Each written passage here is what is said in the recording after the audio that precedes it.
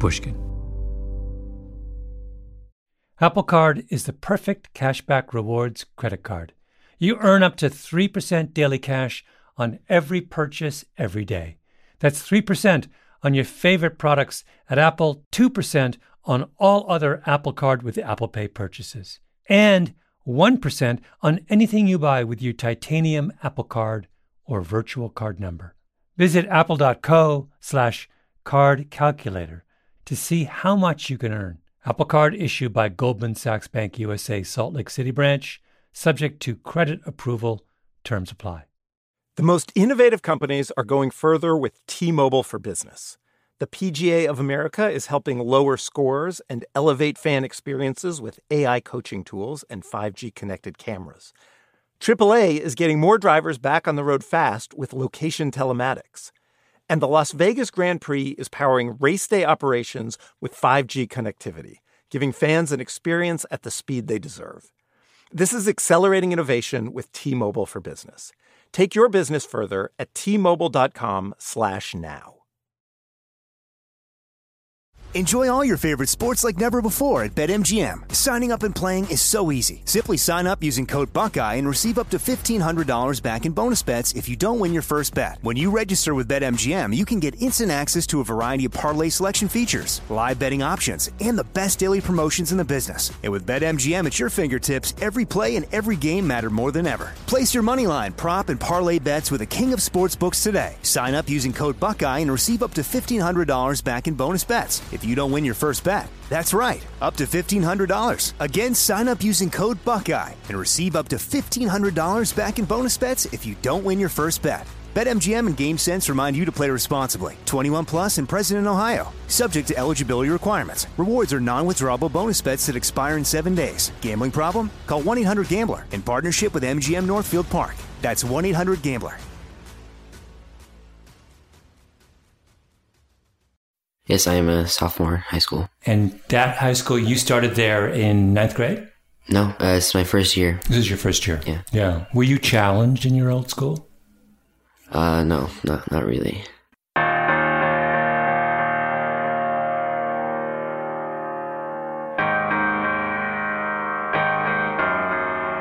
Welcome to Revisionist History, where every week we re-examine something from the past that's been forgotten or misunderstood. I'm Malcolm Gladwell.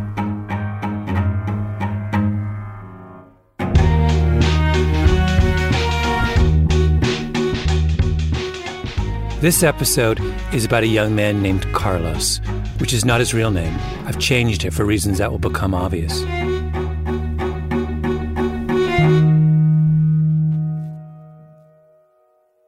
Were you bored most of the time? And what were you doing when you were sitting in class? Well, I usually finished my classwork a lot earlier than some of the other kids. And I guess I was a little bored. Carlos is slight, a little short for his age, braces, thick head of black hair, a good-looking kid, but normal. He wouldn't stand out if you saw him on a school bus. It's his manner that's distinctive. For a teenager, he's really deliberate, thoughtful, a little guarded in a way that makes him seem much older. He lives in Los Angeles. He's just transferred from a massive public high school to an elite private school. I really enjoy math. Math is it's not easy, but it just makes the most sense. When he talks about math, Carlos relaxes. He looks happy, like math is the warmest and safest place he knows. Some people just say they hate math because they don't understand it, but I just like learning about the concepts of math. And when I can understand something, I feel it just makes everything's very precise. It's not a lot of room for error. I guess that's why I like math. Is that the subject that you get the best grades in? Well, I do get pretty good grades in all my classes. What's the last time in school you ever felt that you didn't understand something or couldn't do something or... I'm going to sound kind of arrogant, I think, but most concepts that I'm taught, I catch on to them pretty quickly. Carlos is a smart kid. He's gotten a scholarship to a really good private school. He's excelling. It's not hard to imagine that one day he'll go to a college of his choice. He's going places.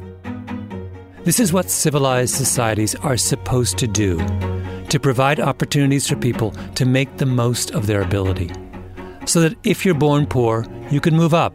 If you work hard, you can improve your lot. There's even a term for this: capitalization. A society's capitalization rate is the percentage of people in any group who are able to reach their potential, capitalize on their potential. I think the capitalization rate is one of the single best ways we have to capture how successful and just a society is. If I know that number, I think I have a better handle on how well a country is doing than if I know its GDP, or its growth rate, or its per capita income. And right from the beginning, Americans have told themselves that they're really good at capitalization, really good at social mobility. Any kid can grow up to be president.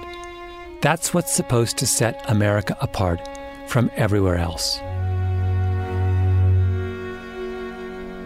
Over the course of the next 3 episodes of Revisionist History, I want to reevaluate this idea. Go back and ask the question, is it true that we're good at capitalization? In one upcoming show, we're going to talk about where the money goes in American higher ed. I'm going to take you to a small college in South Jersey and ask the question, is the system geared to serve the poor smart kid or the rich smart kid? In another episode, I'm going to compare 2 liberal arts colleges and ask what happens when a school really tries to help someone like Carlos. But this episode is about Carlos himself, because his story is a little more complicated than it seems. Actually, a lot more complicated. I met Carlos through a man named Eric Eisner. And what was your first impression of him? Mr. Eisner. You can speak freely, even though he's in the room. Well, Mr. Eisner can be intimidating sometimes. Eric used to be a big-shot entertainment lawyer. Back in the day, he worked for David Geffen. He's a kind of athlete swagger, wears impeccable Tom Ford suits. Anyway, he retired in the early 1990s and a few years later started a program for gifted public school kids in Los Angeles. It's called YES. He talks to a lot of teachers, looks at test scores, identifies the most promising kids, tutors them, and uses his connections to get them into private schools. He's been doing it for nearly 20 years. A couple hundred students have passed through YES and have gone on to graduate from some of the top universities in the country. Carlos is one of his kids. When Carlos was in 5th grade, Eric got him into a fancy elementary school in Brentwood. Now, several years later, Carlos comes to meet me at Eric's house in Bel Air, up one of those winding, gorgeous canyon roads from Sunset Boulevard. I'm across the table from Carlos. Eric is behind me, sitting in an armchair.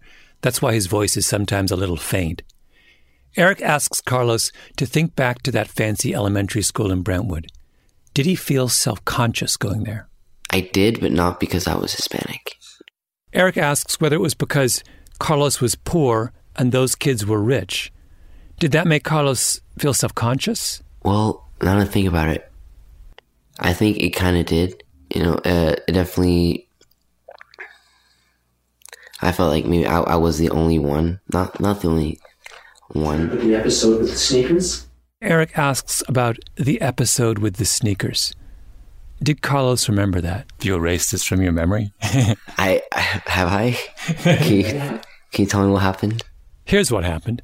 The teachers in Brentwood called Eric to tell him that Carlos wasn't playing with the other kids at recess, even though he seemed very engaged with them in the classroom. Eric then talked with Carlos and noticed that his sneakers were about 3 sizes too big. So he bought him shoes the right size, and that solved the problem. Do you remember this? Well, the being not wanting to play the sports with the other kids, that does ring a bell. But I don't remember the sneakers. Eric says Carlos's sneakers were so big they curled up like elf shoes. But Carlos says he doesn't remember the sneakers. This happens to him a lot.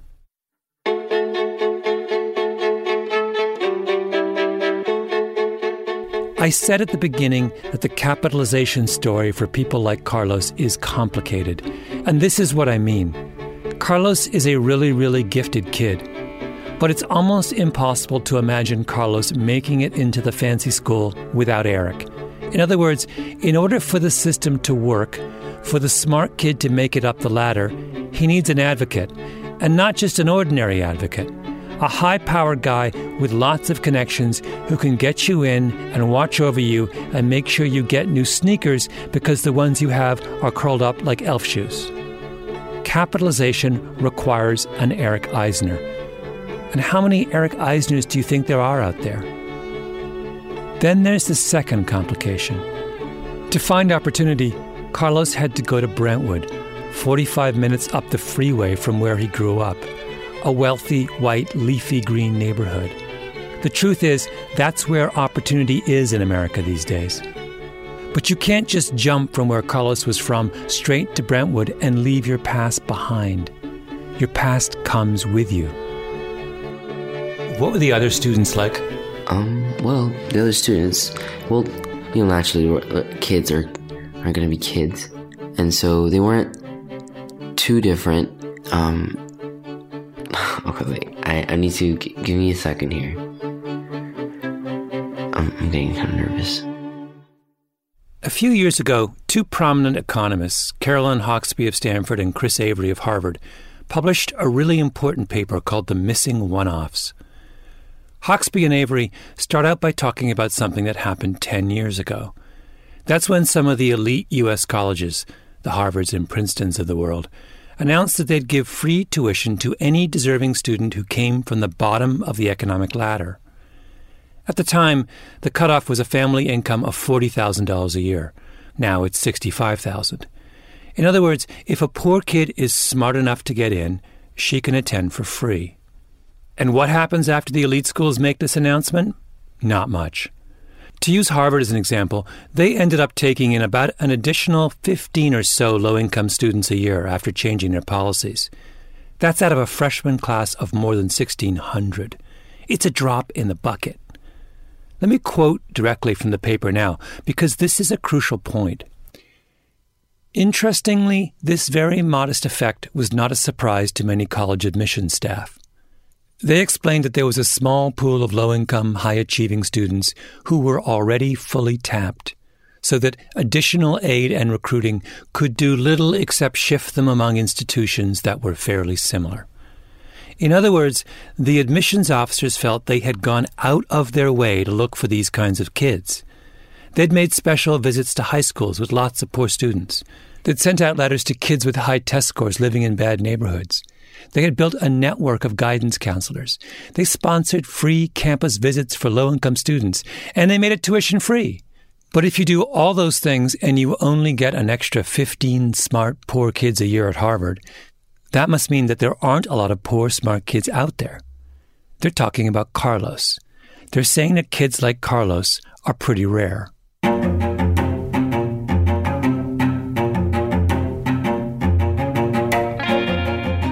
Hawksby and Avery decide to fact-check this. Is it true? They go to the College Board and get the entire database of college test scores, SAT and ACT. Then they take those scores and match each score to a high school and a neighborhood and a zip code and to all that they could find about where the student comes from. And they end up with a giant map of every high-achieving, low-income high school senior in the country. And here's what Hawksby and Avery discover. The admissions officers are totally wrong. Actually, there are a huge number of poor, smart kids in the United States. There's probably 35,000 students a year who score in the 90th percentile or above on their SATs and who also come from families living on less than $40,000 a year. Now keep in mind, these are kids who don't have tutors, who don't go to high schools with 1 million advanced placement courses, and who probably took the test once, not 2 or 3 times like upper-middle-class kids. So these scores are on the low side. These are kids who could ace a test in one shot.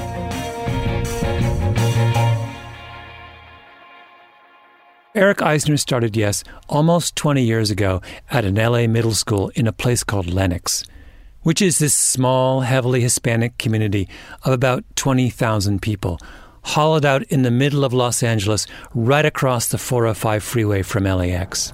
I mean, right across. You can practically touch the planes as they take off and land. The median household income in Lenox is $37,000 a year. It's not a good neighborhood. Good morning, students. Students, you should be in first period class. Again, students, you should be in first period class. Lenox Middle School has 600 kids per grade. The classrooms are these standalone wooden and cinder block huts, row upon row of them. They only put in windows in the huts last year. Tiny little windows high on the wall. There's a big fence around the outside, a guard in a hut at the gate. I don't want this to come across the wrong way, but Lenox looks like a concentration camp. When I was there, a police cruiser drove slowly back and forth between the long rows of huts. Oh, and next to the principal's office, there are what look like 6 narrow closets, solitary confinement cells, where they stash a kid until the cops come. Remember, this is a middle school. You go to a place like Lenox, and you can't help feeling hopeless. This is as bad as LA gets. But right from the beginning, when he came there looking for bright kids, Eric Eisner hit pay dirt. I'm curious about the idea you can go to a fairly randomly selected middle school in a disadvantaged neighborhood in a major American city and reliably find every year a handful of really, really, really gifted kids, right? I think, yeah, it varies even within the school from year to year. You never know what kind of crop it's going to be. It's a little like wine, but some years they're very few, and sometimes one or none. But then other years there'll be 5 of them. But there is, it's not like you're looking for a needle in a haystack. It's not like you're looking for a needle in a haystack. There's a ton of talent out there. All right, if there are so many smart, poor kids, why aren't they showing up at places like Harvard? The researchers Avery and Hawksby find that a good chunk of the 35,000 high achievers don't even so much as apply to a good school. That's crazy, right? Most selective schools are practically free for these kids. An elite school is cheaper than the local state college down the street. More importantly, these are really smart kids. We're not talking here about some mediocre student who gets into an elite college because he's a great football player or his dad built a new dorm and who ends up being way over his head. We're talking about kids like Carlos. Most concepts that I'm taught, I catch on to them pretty quickly. Eric thinks that the system can't find kids like Carlos because it starts looking much too late. The admissions officers are sending out their letters to high school juniors, 17-year-olds. You kidding me? In Lenox, Eric says, you have to start finding the smart kids in the 4th grade. That's because they may not even show up later. It's like any muscle, it atrophies. And then by the time the boy-girl thing happens, if that hasn't been encouraged, that excitement of being smart, it goes away. It goes away because when the struggle hits them of going to any kind of, challenge in college, they don't have the cleats for that anymore. They don't have those hiking shoes anymore. They're just not accustomed to it. So what was happening before Yes shows up at this school, or in schools where there is no one looking out for the promising 4th grader? What happens to those kids? Well, when we came here, they discouraged me from waiting until the 8th grade to meet with the boys, which is what I wanted to do. They said, you can't wait that long because 80% of those boys get gang affiliated by the 8th grade. 80%. Gone by the 8th grade. Then comes high school. But there is no high school in Lenox. The kids from Lenox have to go one town over to Hawthorne, and that means crossing gang lines. Remember that statistic that Hawksby and Avery came up with for the total number of smart, poor kids? It's low. That number is based on the pool of high school seniors who took either the ACT or the SAT. So to show up in their pool of 35,000 poor smart kids, you had to have made it all the way to the end of high school and taken one of those standardized tests. Eric's point is that a good number of high achievers in places like Lenox never even get that far. What's the capitalization rate in Lennox if you have to cross a gang line to get to high school?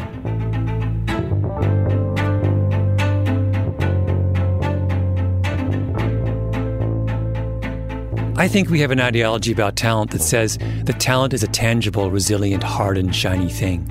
It will always rise to the top. And to find and encourage talent, all you have to do as a society is to make sure the right doors are open. Free campus visits, free tuition, letters to the kids with high scores. That's the ideology of the admissions officer. You raise your hand and say, "Over here," and the talent will come running. But that's not true in Lennox. It's not resilient and shiny at Lennox Middle School. Talent is really, really fragile. Apple Card is the perfect cashback rewards credit card. You earn up to 3% daily cash on every purchase every day. That's 3% on your favorite products at Apple, 2% on all other Apple Card with Apple Pay purchases, and 1% on anything you buy with your titanium Apple Card or virtual card number. Visit apple.co/card calculator to see how much you can earn. Apple Card issued by Goldman Sachs Bank USA Salt Lake City branch, subject to credit approval. Terms apply. Imagine you're part of a typical American family in the 17 or 1800s. After a long winter, you'd find the inside of your home covered in a thick layer of soot. Your kerosene lamps and your coal or wood heating system would have rendered your home in desperate need of a vigorous cleaning. And thus began the annual ritual of spring cleaning, which also included the very important job of changing out your smelly straw mattress. And while your current mattress most likely isn't made of straw, there's still a good chance it needs replacing. You deserve a Saatva luxury mattress. Saatvas are meticulously handcrafted and include all the luxury features you'd expect from a high-end mattress. But because they're sold online, they cost a fraction of the price of retail. What's more, Saatva will set up your mattress in the room of your choice and take your old one at no extra charge. After all, you've got enough work ahead of you with all that spring cleaning to do. And now, save $200 on $1,000 or more at saatva.com/Gladwell. That's SAATVA.com/Gladwell. This show is sponsored by BetterHelp. I was raised not to complain. I had one of those English, stiff upper lip fathers. He carried his wounds and grievances on the inside. And I'm the same way. It's very hard to tell the difference between when I'm calm and happy and when I'm teetering on the edge. Is that good? Sometimes. It keeps things calm for my kids. But there are times when we have to share our burdens and enlist the help of others in making sense of our lives. That's where therapy comes in. A good therapist is someone who can walk with you and make that load on your shoulders a little lighter. If you're thinking of starting therapy, give BetterHelp a try. It's entirely online, designed to be convenient, flexible, and suited to your schedule. Just fill out a brief questionnaire to get matched with a licensed therapist and switch therapists anytime for no additional charge. Get it off your chest with BetterHelp. Visit BetterHelp.com/Gladwell today to get 10% off your first month. That's BetterHelp, HELP.com/Gladwell. So Eric found Carlos in Lennox and used his West Side LA lawyer savvy to get Carlos into an elite private elementary school in Brentwood. Every morning, Carlos took a long bus ride up the 405 from Lennox to this school. I've known Eric for a long time, and I always joke with him that the slogan of his organization, YES, ought to be that every Los Angeles public school child deserves his own Jewish entertainment lawyer. He always laughs, because that's what he's been doing for close to 20 years. Cutting deals with private schools for his YES kids. So Carlos is doing really well. Of course he is. He's an exceptional student. Eric starts looking for Carlos's next step. He makes some inquiries. Carlos gets an offer of a full-ride scholarship to one of the most exclusive private high schools in the country. If he were a kid from a normal middle-class neighborhood and family, you'd say he's all set.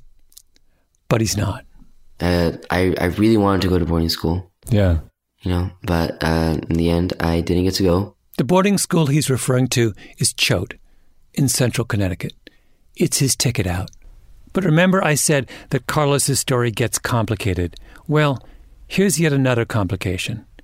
Carlos has a little sister. She's also in the room with us, along with Alina Baroff, who runs Yes with Eric. We start talking about why Carlos couldn't go to Choate. It's the summer going into 8th grade, right after your birthdays. Right.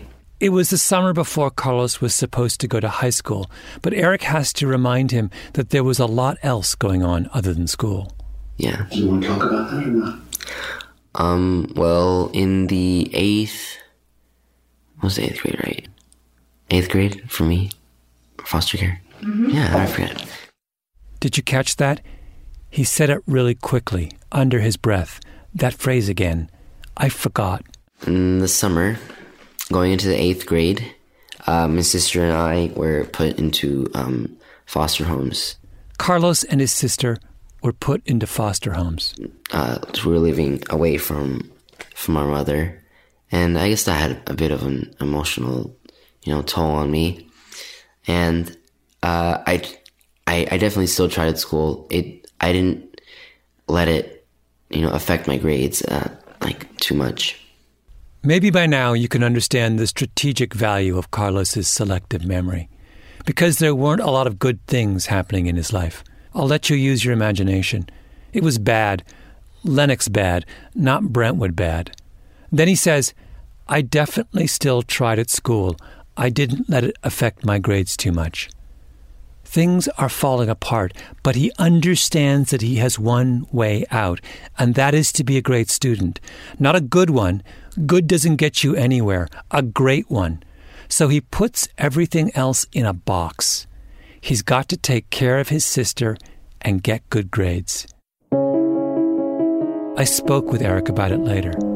He took on this burden that was so above his skill set of being a father, being a husband, being everything. And that's why she wouldn't let him go to Choate when they gave him a full scholarship. Oh, that was... The she he's talking about is Carlos's mother. You can imagine how frustrating and angering that was for me. The opportunity of him going to a school like that and getting away from all that, and her understandably killing it because he was taking care of her. And that's when he was, in the 8th grade. He did say, I would have liked to go to boarding school. Oh, he definitely wanted to go. We sort of licked our wounds by convincing ourselves that at least he would be there for the little sister. It's a chaotic time. Carlos's mother tells him not to go to Choate, but stay so he can take care of her and his sister. Then the two are taken from their mother. They become wards of Los Angeles County. Growing up with your parents and being suddenly, taken away, it can't be good. But I guess the hardest part was moving around house to house. Like, it's not that I moved to one foster home and then stayed there for a year and a half. I've moved to, I think, 4. 4 homes. And worse than that, for a time he was separated from his little sister. How long were you separated for? The first foster home didn't last. We weren't separated for too long because we made a point to our social workers to please, reunite us. He's making it sound like it wasn't that much of a big deal. It was a big deal. Choate goes away. Their mother goes away. Now his little sister is taken away. And the two of them start bouncing around the foster homes of South L.A. and made a point to our social workers to please reunite us. It was a war.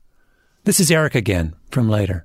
He didn't tell you how disastrous these first foster homes were. When you say disastrous, what do you mean? Just idiotic. I mean, it wasn't like, oh, thank God they're in this wonderful home. First of all, they were one of 5 foster kids in the home. You know what I mean? This is not, let us take you into our home. This is, how much are you going to pay us? How many kids can we, right?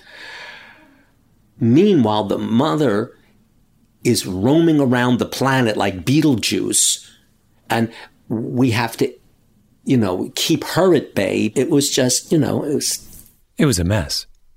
Did you know your father? Yeah, I still have, my father and I, He was absent for a large part of my life. And where is your mother now? My mother is in prison. Oh. Yeah, in Texas at the moment. I'll let you use your imagination again as to why. It wasn't an easy thing for two kids, to deal with. Eric's colleague Alina is sitting quietly in the room. She tries to put things in perspective. Carlos's mom, Alina says, had a difficult time with losing control of her children. That made it hard for Eric and Alina to stay involved. Finally, the mother tells Eric and Alina, and this is the phrase Alina uses, to detach themselves. The kids vanish for 1.5 years, and neither Eric nor Alina know whether they'll ever see them again.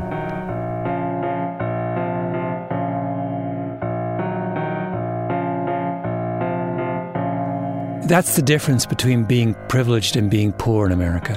It's how many chances you get. If you're wealthy, all kinds of things can happen and you'll be okay. You can drop out of school for 1 year. You can get addicted to painkillers. You can have a bad car accident. No one ever says of the upper middle class high school kid whose parents get a terrible divorce, I wonder if she'll ever go to college. She's going to college.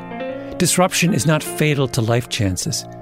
A friend of mine was once stopped by cops speeding on the East River Drive in Manhattan, drunk with a syringe on the dashboard.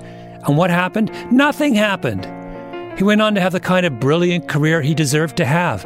That's the point of privilege. It buys you second chances. But if you're from Lenox, even if you're a kid with all the talent in the world, you don't get the same number of chances.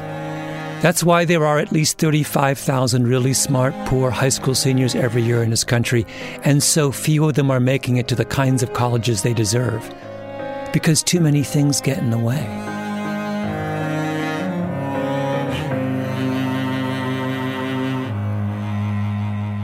When I met Eric again a few days later, he told me a second story. He said it was about another Carlos, as he put it. He said he got a call from an elementary school principal in Lenox. She says, I want you to come meet a bunch of fourth graders that I think are outstanding. When I got to the third boy, I said, tell me about yourself. Eric asks about the little boy's father. Where is he? It's the standard question he always starts with. Because there are so many absent fathers in that world, that question narrows things down pretty quickly. His answer was so peculiar, it gripped me so fast. He looked at me and he said, there was violence. Those were the very words that came out of his mouth. And the minute he said it, I went, oh my God. I had more than a sneaking suspicion. This is the boy who saw virtually his entire family murdered by a crazy neighbor who got into a beef with his father. He saw his father killed, his older brother killed. Guy had a shotgun. He ran into the house, grabbed his little sister. They hid under a bed, and the guy burned the house down. He was hiding under the bed while the house was on fire. His mother finally came back. He ran outside to see his mother beaten up. She was in the hospital for months after this. And the police came and killed the guy, shot the guy. It was so horrendous. And it didn't occur to me that this was a Lenox family. And I realized I am now talking to this boy because he is one of the 3 outstanding boys in the class. Wait, what was he like? Fantastic. He was poised. He was articulate. When he said there was violence, the needle moved 180. It went from, wow, what an interesting, remarkable, articulate, confident kid you are. What a fortunate kid you are, to, oh my God, I now think I know the reality of you.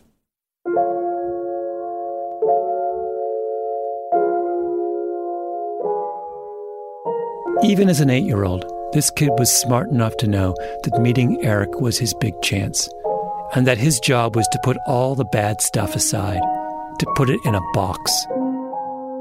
That's what these kids are like, the ones who make it out. They learn from a very early age where the exits are, and they don't let anything get in their way. You see your family getting massacred or your mother go to prison, and you say, like Carlos did, I definitely still tried at school. I didn't let it affect my grades too much. So what happens to Carlos? He gets lucky. Lucky because the foster care situation works itself out. He forgets all the bad stuff that's happening. He takes care of his sister. He reestablishes contact with Eric and Alina, and they find him another private school. Not Choate, not a boarding school, something closer to home. But whatever you do, don't call this story inspirational. Because it's not. It's depressing.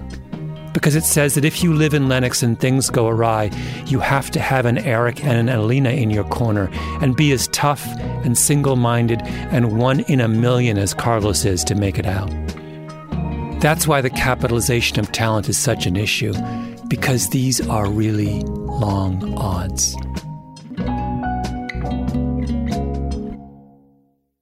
Back with Carlos and his sister at Eric Eisner's house.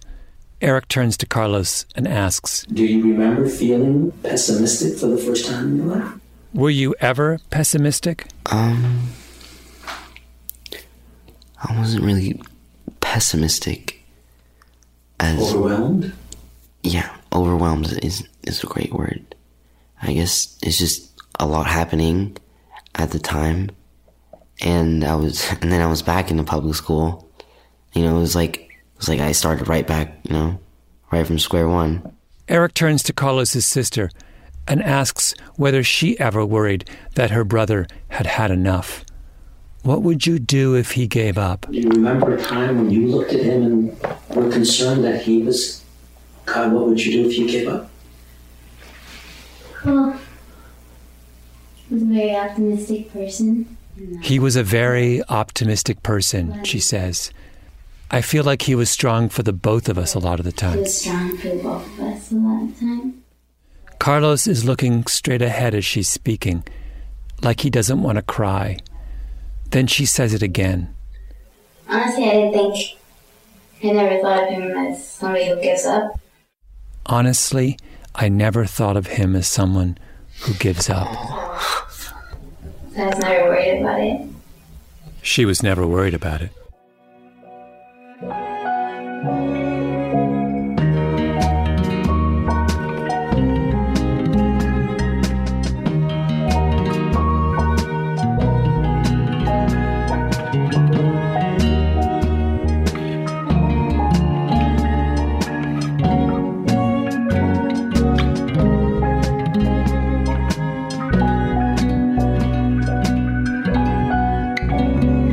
You've been listening to Revisionist History.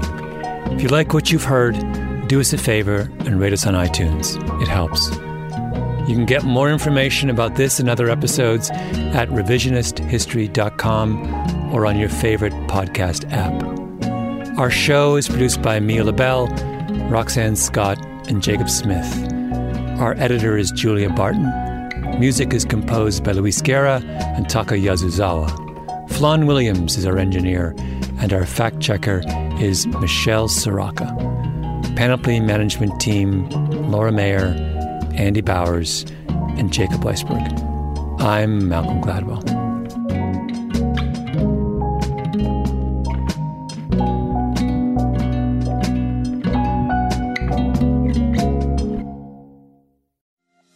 Every week at Revisionist History, we revisit the past in hopes of better understanding the future.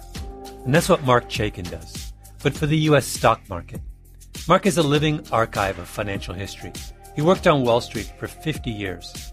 Across those decades, he invented 3 new indices for the NASDAQ, and he's predicted some of the biggest market shifts of the past decade, including the recent mania in AI stocks. Mark says the majority of Americans are misunderstanding what the AI frenzy means for their money moving forward, with potentially dramatic and dangerous consequences. He's calling this a new dawn for the U.S. stock market and predicts dozens of specific stocks will be impacted in the next 90 days. He put everything you need to know in a new presentation specifically designed for people off Wall Street. You can watch Mark's presentation for free at stockmarketmessage.com right now. Again, the link to watch is stockmarketmessage.com. That's stockmarketmessage.com. You know, there's something about the Porsche way of doing things that just speaks to me. Take the all-new Porsche Panamera, for example. It's not just another sedan. It's a bold choice for those who aren't afraid to go against the flow, both with the car they choose to drive or the way they live their life.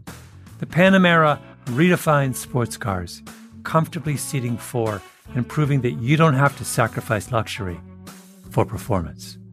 Build your dream Panamera online right now at configurator.porsche.com and choose boldly. This show is sponsored by BetterHelp. It's a simple truth. No matter who you are, mental health challenges can affect you, and how you manage them can make all the difference. That's why everyone should have access to mental health support that meets them where they are and helps them get through their day. BetterHelp provides online therapy on your schedule. It's flexible, simple to use, and more affordable than in-person therapy. Connect with a licensed therapist selected just for you. Learn more at BetterHelp.com. That's better, HELP.com.